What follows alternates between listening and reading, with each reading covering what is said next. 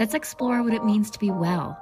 From meditation, stress management, safer substance use, and sexual health, we will literally talk sex, drugs, and rock and roll. Join us to dive deep into some student health questions. We'll learn about wellness together, try some coping tools, and meet some interesting people. Your co-hosts, Heather and Craig. Perfect blend of Campus Health and Wellness Center and Sal's. Each week, we'll DIY a wellness tool together. And then nerd out and dig into the science behind how it works. Email your health and wellness related questions to wellpod@durhamcollege.ca to be discussed anonymously on air. Welcome to the WellPod at DC. Welcome to the WellPod at DC from the Media Hub here at riotradio.ca. Today we are talking about stress. We felt it a few weeks ago. We're probably still feeling a little bit of it, starting this new journey, being on Riot Radio. We talked a few weeks ago about, especially that first episode, really noticing the stress response in our bodies. I mentioned I was a little shaky. I was feeling a little bit disorganized. Today, my laptop was dead before starting today, where I have all my notes, so I had to bring another one. There's many times we feel stress, and we hear it a lot from students, I would imagine even at cells. All the time. Yeah, for sure. Yeah. How often would you say stress is kind of a component of students connecting to your services?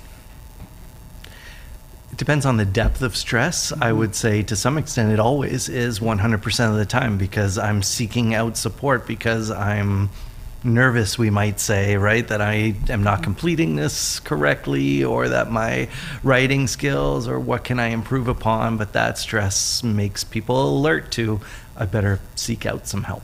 And we'll talk about that today, kind of the hidden superpowers and the positive side of stress. So our student question this week was, why do I get so nervous before tests and presentations? Being a student is so stressful. I kind of joke and use a metaphor that college is like a crock pot for stress. There are so many components to why this can be a stressful environment, but also life doesn't stop just because you're a student and you come to Durham College. Life continues, and all of our own personal lives are riddled with different areas of stress. So today we're going to talk a little bit about what is stress. We're going to jump in and talk a little bit about one of the main tools, or really foundational tools for stress, breathing. And we'll talk about the power of just taking some breaths and breathing. And then we'll also talk about perception. So pay attention to that word today, because I think Craig and I are going to be using it quite a bit. But near the end of the show, we'll dig a little bit deeper into perception. So let's start talking a little bit about what is stress. So let's play a game first. I want you and all of our listeners and Riot Radio staff to think about something in your life right now that is causing you stress. I'm not going to ask you to disclose any information, but I'm going to do a magic trick, and I'm going to be able to tell why you are stressed out. So are you thinking about something that's making you stressed right now? So Dr. Gabor Mate, I'm a favorite of Dr. Gabor Mate. Reminder, he's a Hungarian-Canadian physician. In his book, When the Body Says No, which was released in 2019, he mentions 3 factors that are universal when they've looked across all of the research when it comes to stress that leads to stress. So I bet you the thing that you're thinking about will land into one of these 3 categories. We stressed out based on uncertainty. We get stressed when we have a lack of information, or we get stressed out when we feel a loss of control. Would you say that what you're thinking of might fall in one of those 3 categories? For sure. Magic. I did it. So Dr. Gabor Mate, that book, When the Body Says No, I highly recommend it. It's a really interesting read, similar to his other books that we've mentioned on our WellPod here at DC. It can be a bit heavy. He talks through different scientific literature and the history of stress. One of the things the book really highlights is, for many of us, we have this unwillingness or inability to say no to different pressures in our life.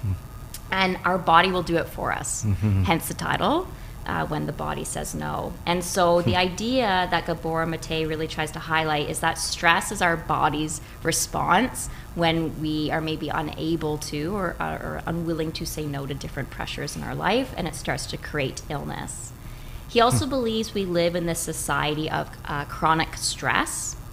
Stress is a normal and healthy part of our life. We'll talk a little bit about that today.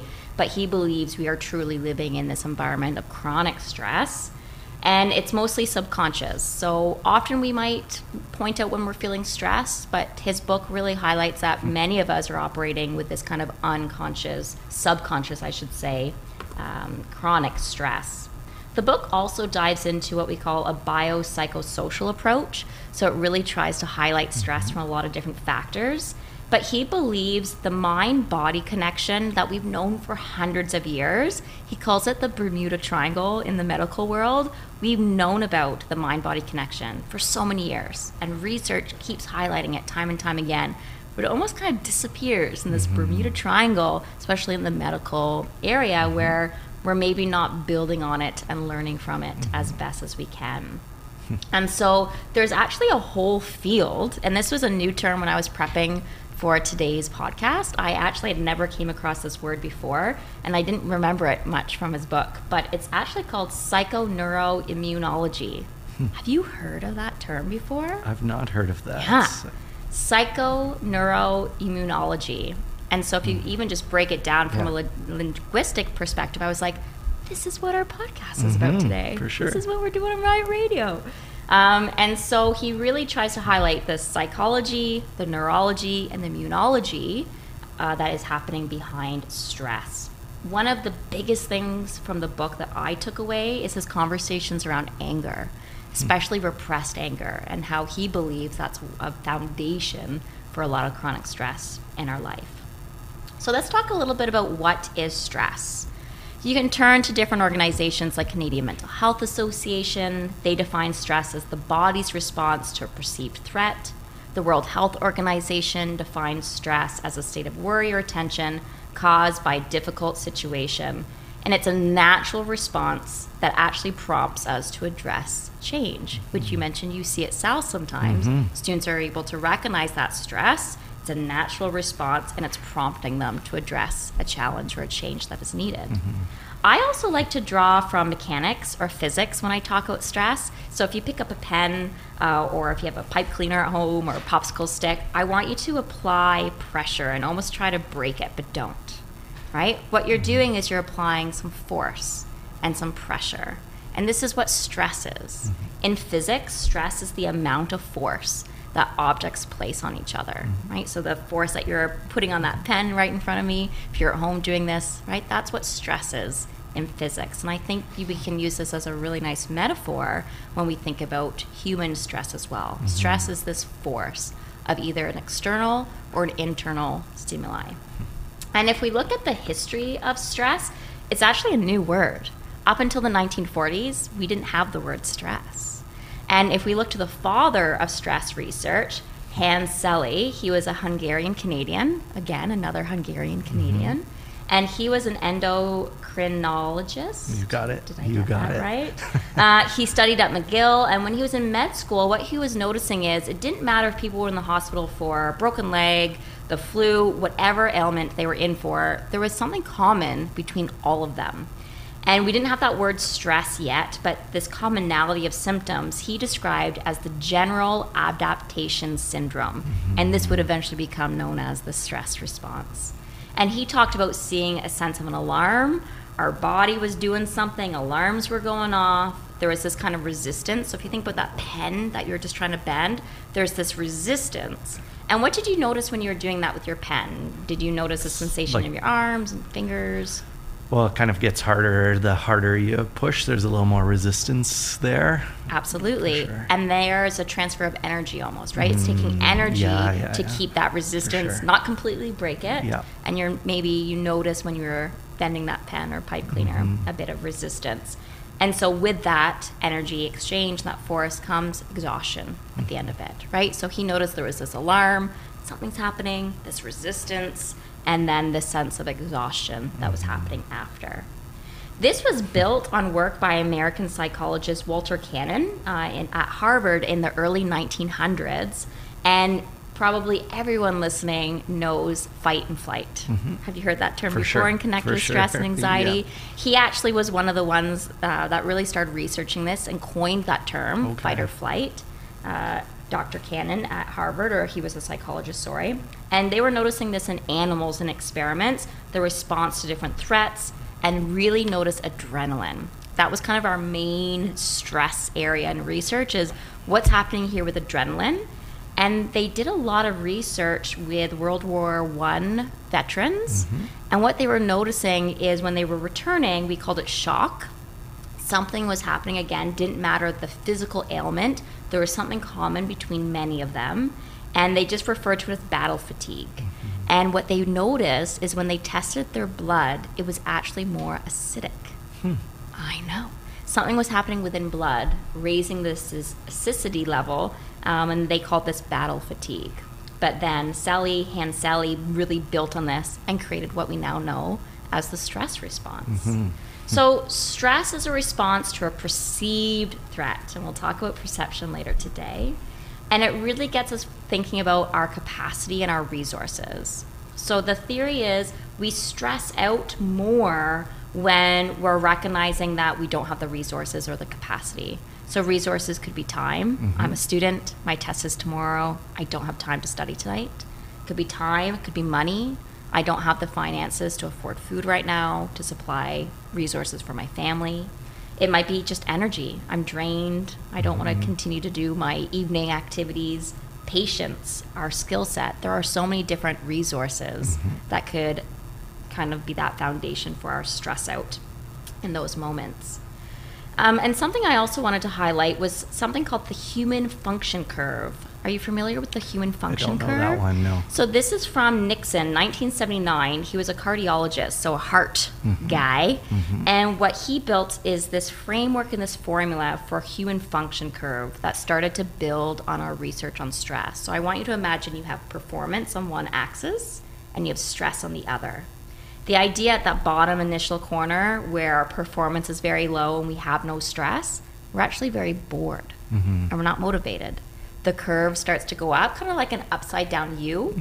And as we start to build, our performance increases, our stress is increasing, and this is a comfortable stage. We have a little bit of stress, we're performing okay. But the peak, or the hump as it's called, is where we actually engage in flow. We have a moderate amount of stress, but we have high performance, and we're engaged, we're building meaning and purpose, we're in this state of flow. But then we start to slide down the U, we have a lot of stress, and our performance starts to dip, and we get to a place called burnout. So really interesting to kind of look at this as well. The last thing I wanted to highlight is something called NUTS. And this is an acronym that was built by the Center for Studies of Human Stress, which is built out of Montreal. They do a lot of clinical work and different research around stress. And they have this acronym NUTS. Like GNATS? N. Nuts. Oh, okay. Yes, okay. Not guts. Although we can maybe tweak it. I was thinking the insect gnats. Oh, yes. No, nuts. Okay. And very similar to Gabor Mate, they believe that human stress can fall into one of four categories. Any guesses what the N stands for? Nervousness? Novelty. Novelty. Oh, so when I things see. are Yeah, new yeah. or novel, we sometimes feel the sensation of stress. Now remember, stress is not necessarily bad, and you'll talk in a few seconds around the responses in our body, but what they notice is when we're doing something new for the first time, our stress increases. Being on a roller coaster for the first time, right? It's novel and new. Podcast for the first time, as you said. Podcast for the first time, right? New time at school, being a college student, new relationship. What's the U? Any guesses? Guesses from the room what a U might be? Is that unknown situations? Yeah, Okay. unpredictability. Yeah. Right? The T is threat to ego. So when we feel like we might be not showcased as competent, all sorts of different threats to our ego. Ego work is something that maybe we'll talk about in a few weeks. And then the last one, the S, is sense of control. Right? So nuts, we tend to stress out when there's nuts. Novelty, unpredictability, threat to ego, and sense of control. But there's a lot more happening behind the scenes here when it comes to the anatomy For sure. and the biology and the neuroscience of stress. Yeah. So as far as what's going on in the brain and, within our fairly short podcast here, it's hard to touch on. We can talk about this for weeks. For weeks. But I came across another book that I think the image will show up on the screen here, The Body Keeps the Score. That is by, my brain is going blank, Vanderkolk, Dr. Vanderkolk. Yes. And it's a very interesting book, and I'm only partway through, and a lot of it ties into actually what you're talking about for Gabor's book. Vanderkolk is a doctor who works with people who've gone through traumas. So I will say, if you find interest in this and pick up the book, be warned that some of the examples of patients can be quite shocking to read, and so it's maybe not for everybody. But it's a really interesting introduction to, yes, what's going on with traumatized patients, but in general, for all of us, even if we're not going through trauma, what's going on in our body as far as stress goes. And so one of the images that is touched on page 61 of the book that I think will show up on screen here is an image that that discusses what's going on in our brain as we have perceived threats or things that are going on around us. And so on the right-hand side of the image, I'm just going to move this, you have the sort of first step of the process is the information that comes into our brains, right? We have lots of things going on around us, I should say, right? We're seeing things, we're hearing things, feeling things. I'm merging words here with my nervousness. But those are our sensations, things that we're experiencing and receiving from around us.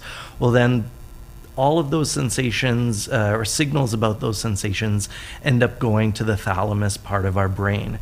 And there's different analogies for it, but in my class that I teach, I say the thalamus is kind of like the triage nurse. If you've been to the ER, and it's kind of go to bed 1, no, you go to bed 5, and so on, based on which doctor might see you later, because we're figuring out what is this information about. Well, it sends it to various parts of your brain, but one of them, especially under a stressful situation, is the amygdala. And so there's two major parts that we'll talk about here in terms of our brain, but the amygdala is related to this stress response. It's that fast response to what are these signals that are coming in right now. You know, sitting here having this conversation, we're getting those that information going into our brain, and we're relatively calm here. If all of a sudden behind me there was a loud bang that was to go off, no matter what it is, it's still sensory information to my ear, goes to my thalamus, and then the amygdala decides whether it's going to react.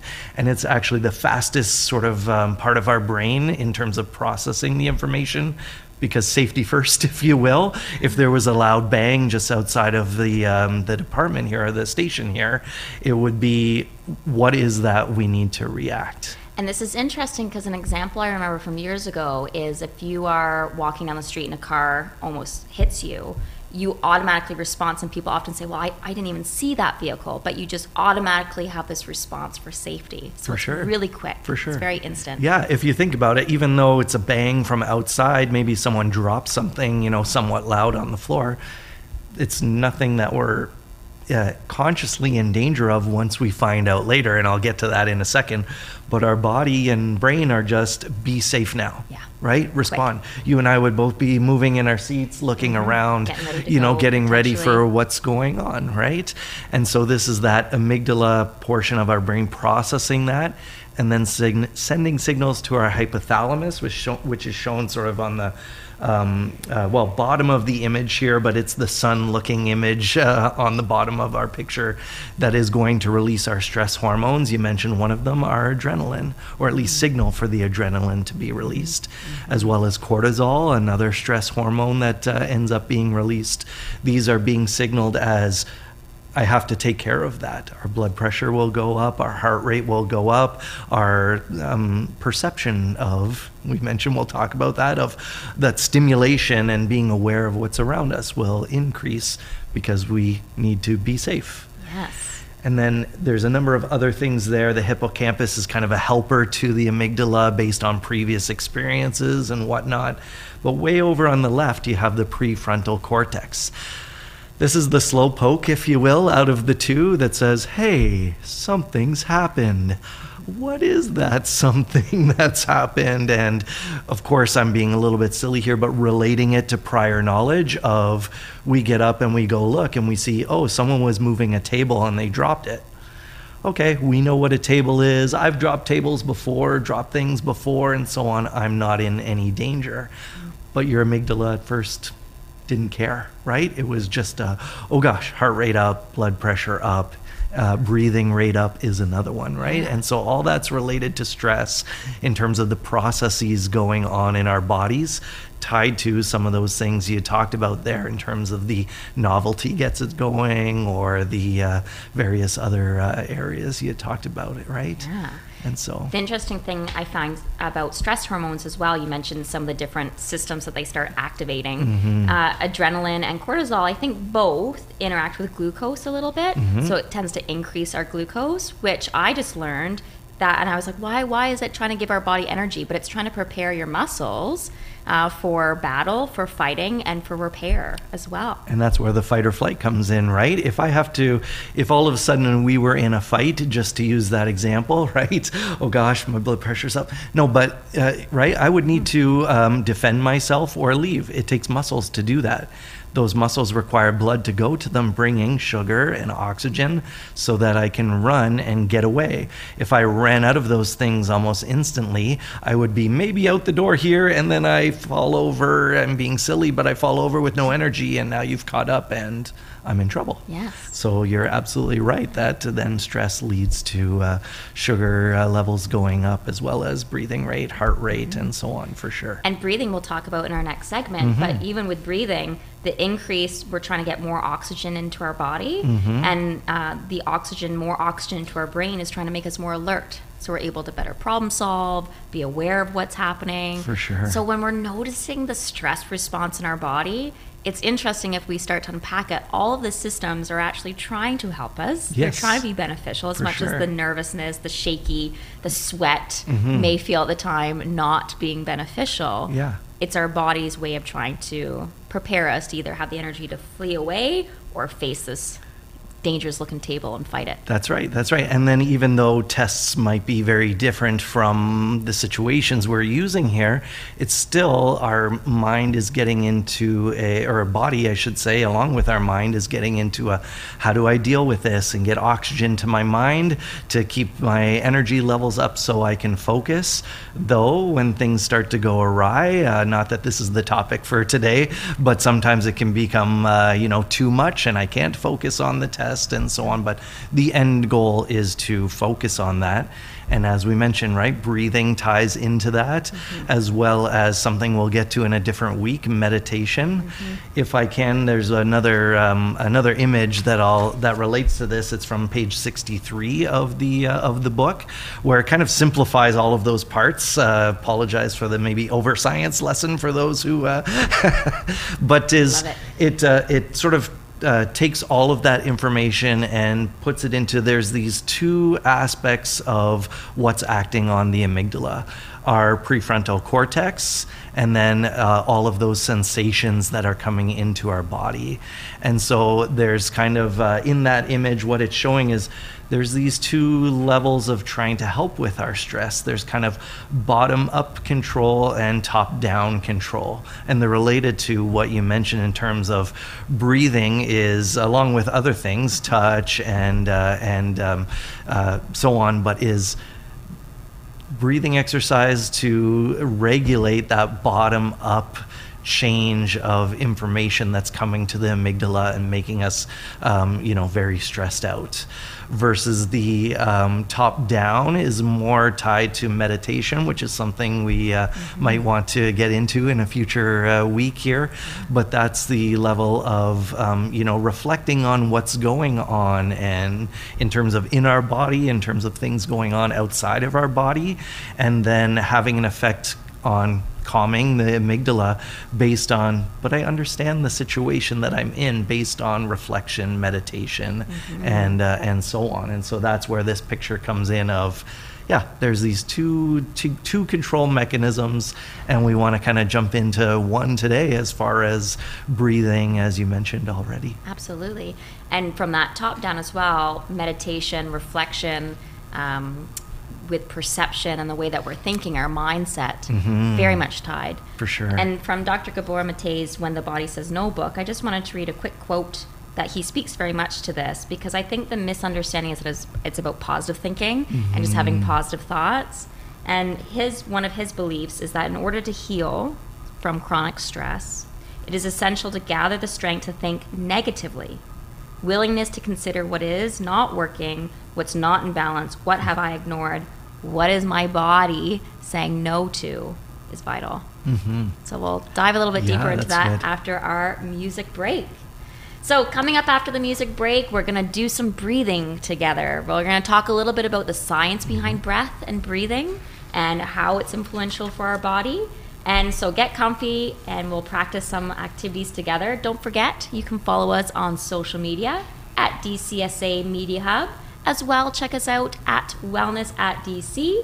Here is Stressed Out by 21 Pilots, and also Stressed Out, a different song by Rex Orange County, right here on riotradio.ca.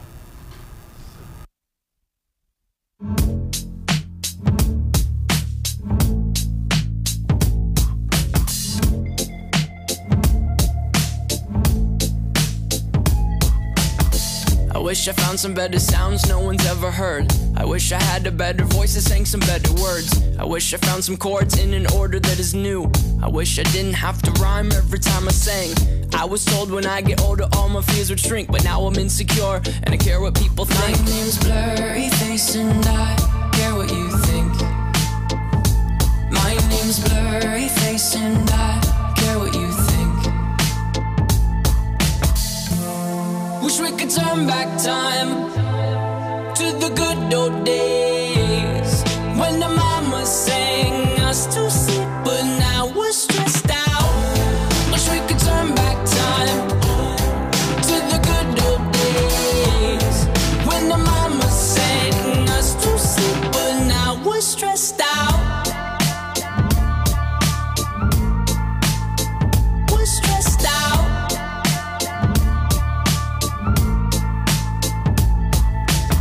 Sometimes a certain smell will take me back to when I was young. How come I'm never able to identify where it's coming from? I'd make a candle out of it if I ever found it. Try to sell it, never sell out of it. I'd probably only sell one. Maybe to my brother, cause we have the same nose, same clothes, homegrown, a stone's throw from a creek we used to roam. But it would remind us of when nothing really mattered. Out of student loans and treehouse homes, we all would take the ladder. My name's Blurry Face and I care what you think. My name's Blurry Face and I care what you think. Wish we could turn back time to the good old days when the mama sang us to sleep, but now we're stressed out. Wish we could turn back time to the good old days when the mama sang us to sleep, but now we're stressed out. Used to play pretend, give each other different names. We would build a rocket ship and then we'd fly it far away. Used to dream of outer space, but now they're laughing at the face, saying, wake up, you need to make money. Yeah. We used to play pretend, give each other different names. We would build a rocket ship and then we'd fly it far away. Used to dream of outer space, but now they're laughing at the face, saying, wake up, you need to make money. Yeah. Wish we could turn back time to the good old days when the mama sang us to sleep, but now we're stressed out. Wish we could turn back time to the good old days when the mama sang us to sleep, but now we're stressed out. We used to play pretend bunny. We used to play pretend, wake up, you need the money. Used to play pretend bunny. We used to play pretend, wake up, you need the money. Used to play pretend, give each other different names. We would build a rocket ship and then we fly far away. Used to dream of outer space, but now they're laughing at the face, saying, wake up, you need to make money. Yeah.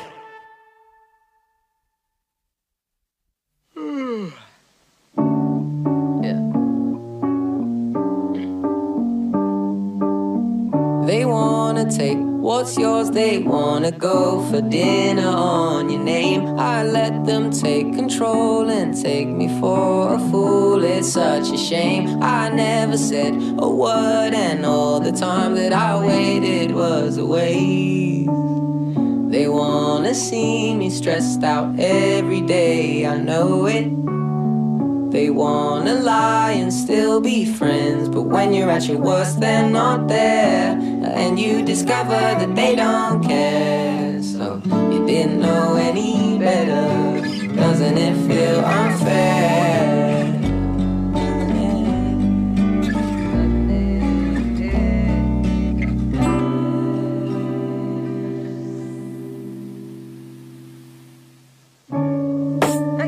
They wanna see me stressed out every day, I know it. They wanna lie and still be friends, but when you're at your worst, they're not there. And you discover that they don't care. No, you didn't know no better. Doesn't it feel unfair now?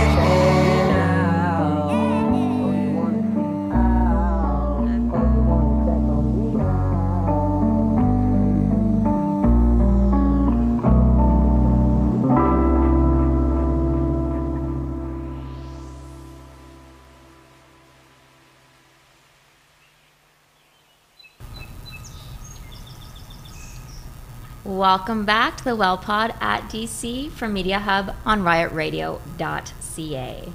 So we wanted to talk about one really important tool today for stress, and it's connected in so much of what you were discussing earlier, Craig, around the different systems, the biology, neurology, and anatomy of what's happening. And we want to talk about breathing, just breath, right? There's something really interesting about breathing, and we'll talk about a book in a little bit, but deep controlled breathing, it's a skill that we've actually lost. The theory is that we're losing our ability to do deep and important breath work. It's taught often in different mindfulness activities, meditation, for instance, and yoga. And one of the things that we look at is, the air all around us is comprised of nitrogen, carbon dioxide, and oxygen. And it's that oxygen that, especially when we talk about stress, that we might want to be trying to increase during these stressful times. What's interesting, though, is breathing is the physical process of intaking that air. But there's something happening from a respiration level, which is the chemical process of what's happening when we are breathing. We do this automatically. It's part of our autonomic nervous system. Yeah. And so let's talk a little bit about how it activates that parasympathetic nervous system and the difference between all of the different systems that are happening when we're doing this process we call breathing. For sure. So in terms of the systems that you mentioned, so to kind of paint a picture here, the autonomic nervous system is the part of our nervous system that is automatic, if you will. You don't have to think about it, right? Right now, you and I don't have to okay, Craig, remember to breathe. Hey, heart, remember to beat, whoa, slow down there, right? It just does it. It changes automatically as we do various things. If we went for a run, we're going to just naturally breathe faster, our heart rate will go faster. It's our autonomic nervous system that is doing that. The two components or nervous systems that are part of that overall nervous system are our sympathetic nervous system and parasympathetic nervous system. You mentioned one of them there. So the sympathetic nervous system is the fight or flight that you mentioned earlier. That's the one that kind of related to the fear that we've talked about, but even the running is going to send signals to our heart to beat faster, to our respiratory system muscles to breathe faster, and so on, because of either a fearful situation, or even though going for a run for exercise is not per se fearful, still our body having that same response. Stress, right? It's a stress on the body. You got it. Exactly. Yeah. And then the opposite is the parasympathetic nervous system that is involved in there's different sort of memory tricks I've come across, but being calm, cool, and collected, slowing the heart rate down, slowing your breathing rate down, and another memory trick I've come across is resting and digesting. Yes. Is just, I'm taking it easy. I'm done my run. I'm sitting down at night watching TV and taking it easy. Breathing rate slows down, heart rate slows down, and so on. I've also heard of using the metaphor of a gas pedal and a brake pedal. For sure. Right? So the sympathetic nervous system is your gas pedal, You right? got it. Go. Yeah. Burst of that energy, heart rate up. Yeah. Whereas the parasympathetic nervous system is that brake. For sure. The calm. And so I don't want to go down too much of a rabbit hole, but in humans, something I came across was also how those interact and relate to our sort of, I've heard it called a few different things, but almost our social nervous system, if you will, the feeding off somebody else in terms of, stress induces stress.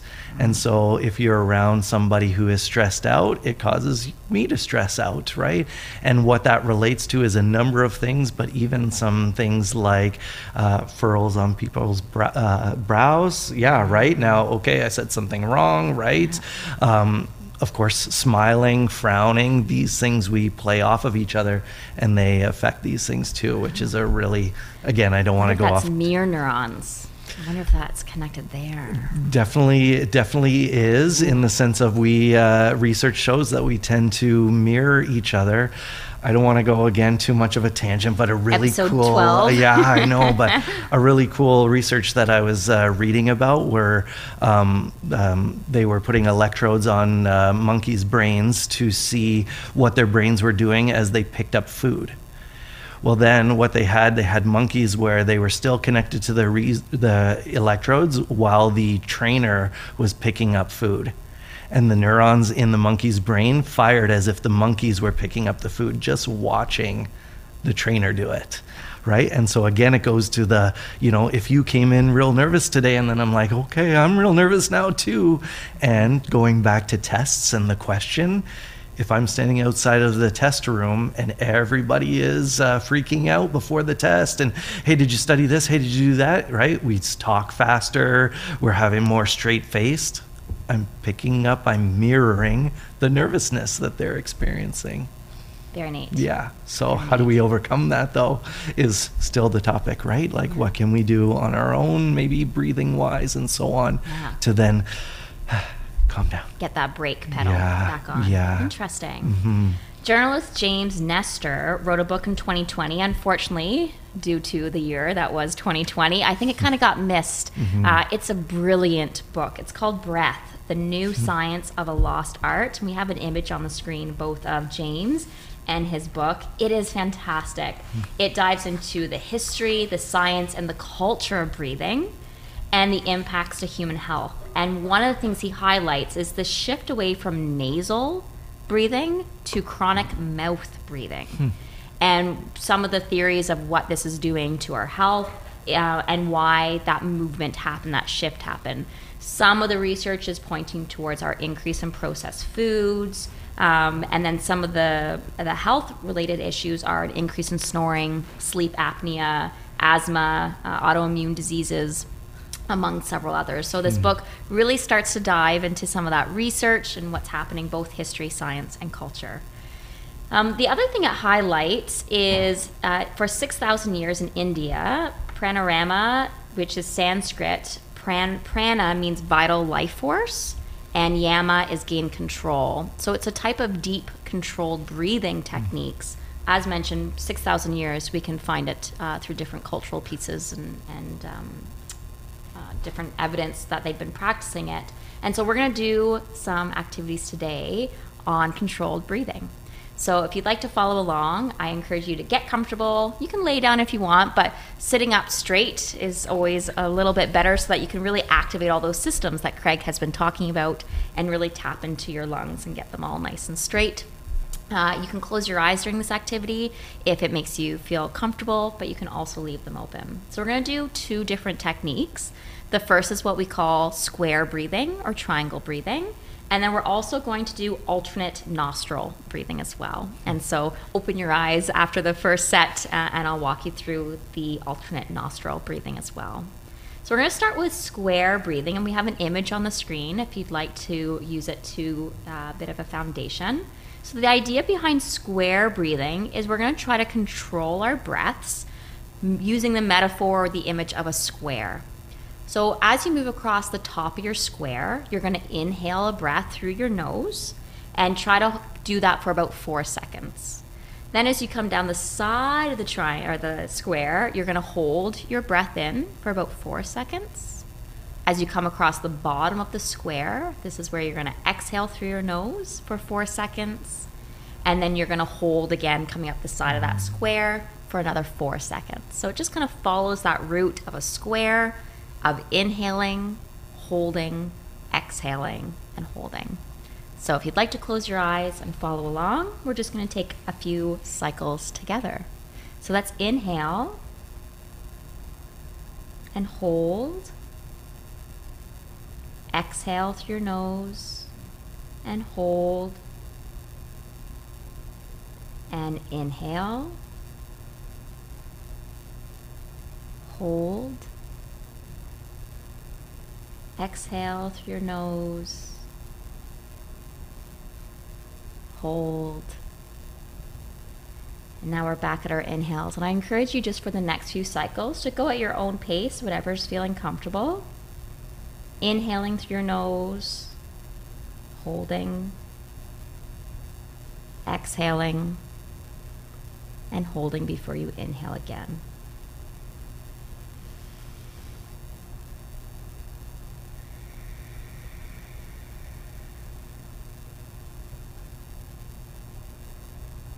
So we can also twist this image to now just be a triangle. And what we're going to do now is you're going to inhale for 4 seconds, hold before that final 4 seconds of an exhale. And so you move right from an exhale to an inhale, but you hold in between that inhale and that exhale. And again, try for all the different phases to be roughly about 4 seconds count in your mind, but also listen to your body, what you're needing right now. You might be breathing a little bit faster, or you can start getting really into some deep controlled breathing and hold longer than 4. So let's inhale together and hold. Exhale and inhale. Hold that inhale in. Exhale through your nose. And then inhale through your nose. Continue for a few cycles at your own pace. Inhaling.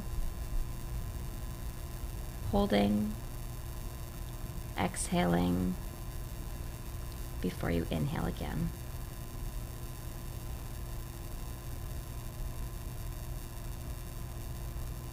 What did you notice, Craig, through a few minutes of some deep controlled breathing? Did you notice any of those systems at work? Yeah, so, I mean, I think I tend to focus on I've kind of slowed down here, like you said, applied some of the brakes and to the system. But one of the things tied back to those two systems that I found interesting reading through Van der Kolk's book is he talks about this in terms of breathing and the sympathetic and parasympathetic systems, that it's actually interesting, even though we tend to think about it kind of slowing down, that as you inhale, it's actually sort of spurring the sympathetic nervous system a little bit, and heart rate goes up a little bit, and then the parasympathetic kicks in when you're breathing out, which he mentions that's why in those kind of breathing exercises, sometimes when people are walking you through, they'll say focus on the breath coming out of your nose or whatever the case is, because that's the calming side of things. And it was interesting, he talked about a term, heart rate variability, related to calming and health, in the sense of it's not just only bringing the heart rate down, but this variability between, I breathe in, my heart rate goes up. I breathe out, my heart rate goes down, and that change leads to a calming factor in there, which I thought was interesting, because my brain was just on the, I'm calming myself down. That's the goal of doing these breathing exercises. And I wondered, I pitched this to you on our break, is I wonder if part of that increase in your blood pressure and that rate is because it's trying to move that oxygen from your lungs into your bloodstream and then up to your central nervous system, into your brain, that then can help activate those other systems that will start putting the brake on. For sure. And I will admit, I've not looked into that, because it's something that I haven't come across before. It's a great idea, but I think it probably is tied to that from what I have read, where in terms of taking those deep breaths, you're kind of mimicking what you would do under that stressful response, right? As I'm going through, using that loud noise that we mentioned before the break of, okay, I need to get air in, oxygen in order to be able to deal with this stressor, right? So even though we're sitting here, calmly, no loud noises, right? Breathe in. I'm emulating that stressful situation of me, taking a deep breath in, and we do this in non-stressful situations beyond breathing exercises, things like before a race, right? If you watch the Olympic 100-meter sprints, not only are the runners, warming up their muscles, kind of doing slower sprints down part of the track or jumps or whatnot, part of it is right? I'm taking deep breaths because get the heart rate going a little bit, get the blood pressure up a little bit, and so on. Moving. So it's interesting, again, how it's all connected, our body to our brain, as much as our brain is part of our body, but the control factor there is very interesting. Very interesting. Yeah. There are many different deep breathing techniques, some that are really quite advanced, that actually have you doing different rates and different formulations of taking breaths. One, for instance, has you taking really quick bursts of breath. If you think about a young toddler when they're really unregulated and crying, when they're starting to regulate, right, that gasp that you sometimes hear from people. And so there's different breathing techniques that get you to kind of mimic that sensation. We're not going to do that today, but the last activity we're going to practice before a music break is what is called alternate nostril breathing. And so again, if you're wanting to sit comfortable, more than welcome to lay down, close your eyes, just get yourself comfortable. But you might want to watch this for a few seconds because it is a little bit tricky. Okay. What you're going to do is your pointer finger and your middle finger, you're going to place them kind of between your eyes. And we're going to be using our thumb and our ring finger. So you're kind of placing them there because we're going to be using our thumb and our ring finger on our nostrils. Okay. What you're going to be doing is you're going to be alternating where you're going to be holding one of your nostrils closed, inhaling through the open nostril, then you're going to be closing both of your nostrils, finally releasing the alternate nostril to exhale before inhaling through it again, right? So I'll do kind of a first one to explain it, and then we'll go at our own rate. So with your thumb on your right nostril, if you're using your right hand, you're going to close off that nostril with your thumb. And I'll let you know when to release it by using that word thumb. Then I'll use the word ring to indicate on the left side of our nostril when we're going to release that. So you have your fingers, your pointer finger and your middle finger between your eyes, your thumb over closing your right nostril, and I'm going to sound a little funny, but you're going to inhale through your other nostril, place your ring finger over top of it to close both of your nostrils as you hold for a few seconds, releasing your thumb so you can exhale through your nostril. Inhale through that right nostril, close it off with your thumb so both your nostrils are closed, and hold. Release your ring finger, exhale, and then you're going to inhale through that side before closing it off again and holding so that you can release your thumb on the other side. So just take a few seconds alternating between your right and left nostril.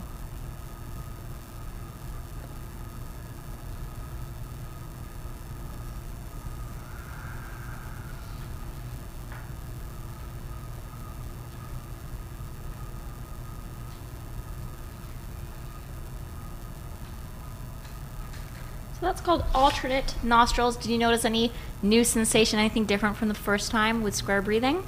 A little bit kind of more technical in a sense. Yeah, and I found it harder.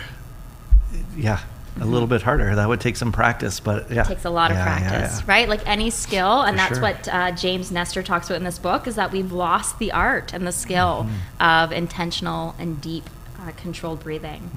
So we are going to be taking a music break, and after we're going to come back and talk about one of stress's biggest enemies, which is perception. Don't forget to follow us on social media at DCSA Media Hub, as well as at Wellness at DC. Here we have Breathe by Stick Figure right here on riotradio.ca.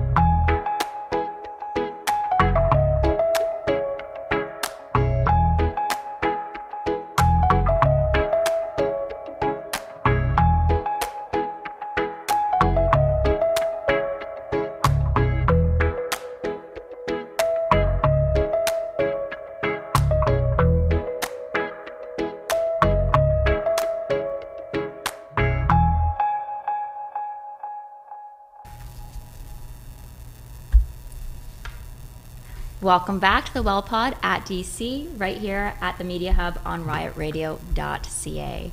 So the last thing we wanted to quickly touch on, and as mentioned, we could spend weeks talking about this. I think it's one of our favorite areas, is how perception plays a role here. Because remember, some of the ways that we define stress is it's a perceived threat in our environment.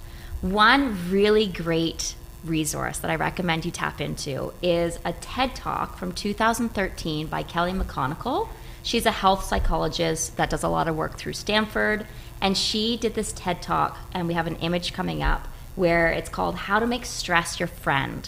And when I first saw this, it was light bulbs going off, because finally we were starting to talk about the positive sides of stress. Like, stress is not this villain that we need to avoid. There are some positive aspects to it. Remember that human function curve. But what's really interesting, she cites a study from the University of Wisconsin. They took 30,000 Americans, tracked them for 8 years, and a lot of them said, how many of you have a lot of stress? 43% were at an increased risk of dying, not because they had a lot of stress, but because they believed stress to be bad. Yeah, it was so crazy. Cool. Yeah. It's so incredible. Yeah. So the belief of stress is number 15 cause of death in the United States. Not stress. The belief of stress is the 15th cause of death in the United States.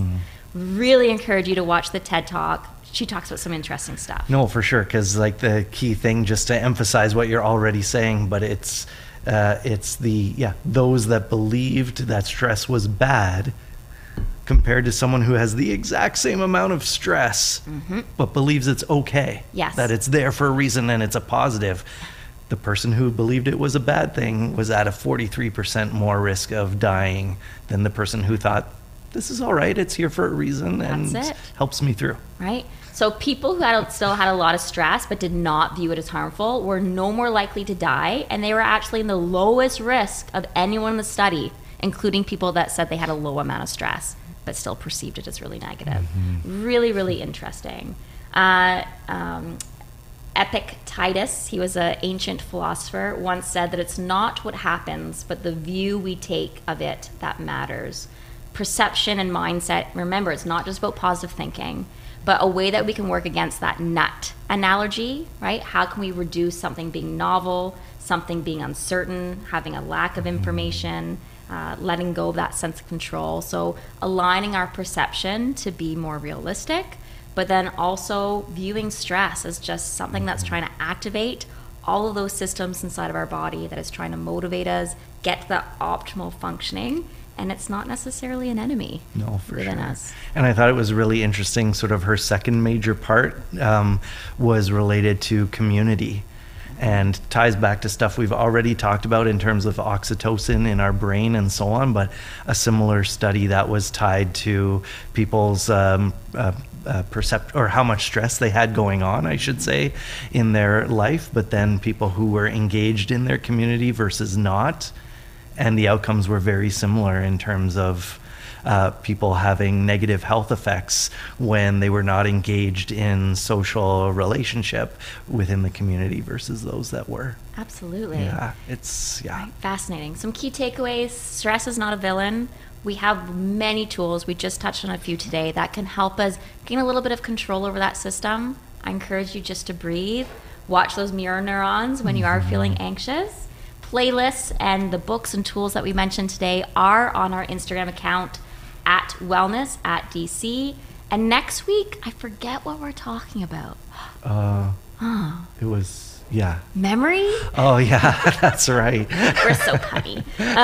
So we're talking memory next week. Really exciting. It's a big student question often is how do we remember all of the things that our professors and teachers are asking us to. Don't forget to email your questions to wellpod@durhamcollege.ca. Taking us out, here is Breathing Underwater by Metric. I have last week's thing on here talking about stress as we're going out. Playing us out right here on riotradio.ca.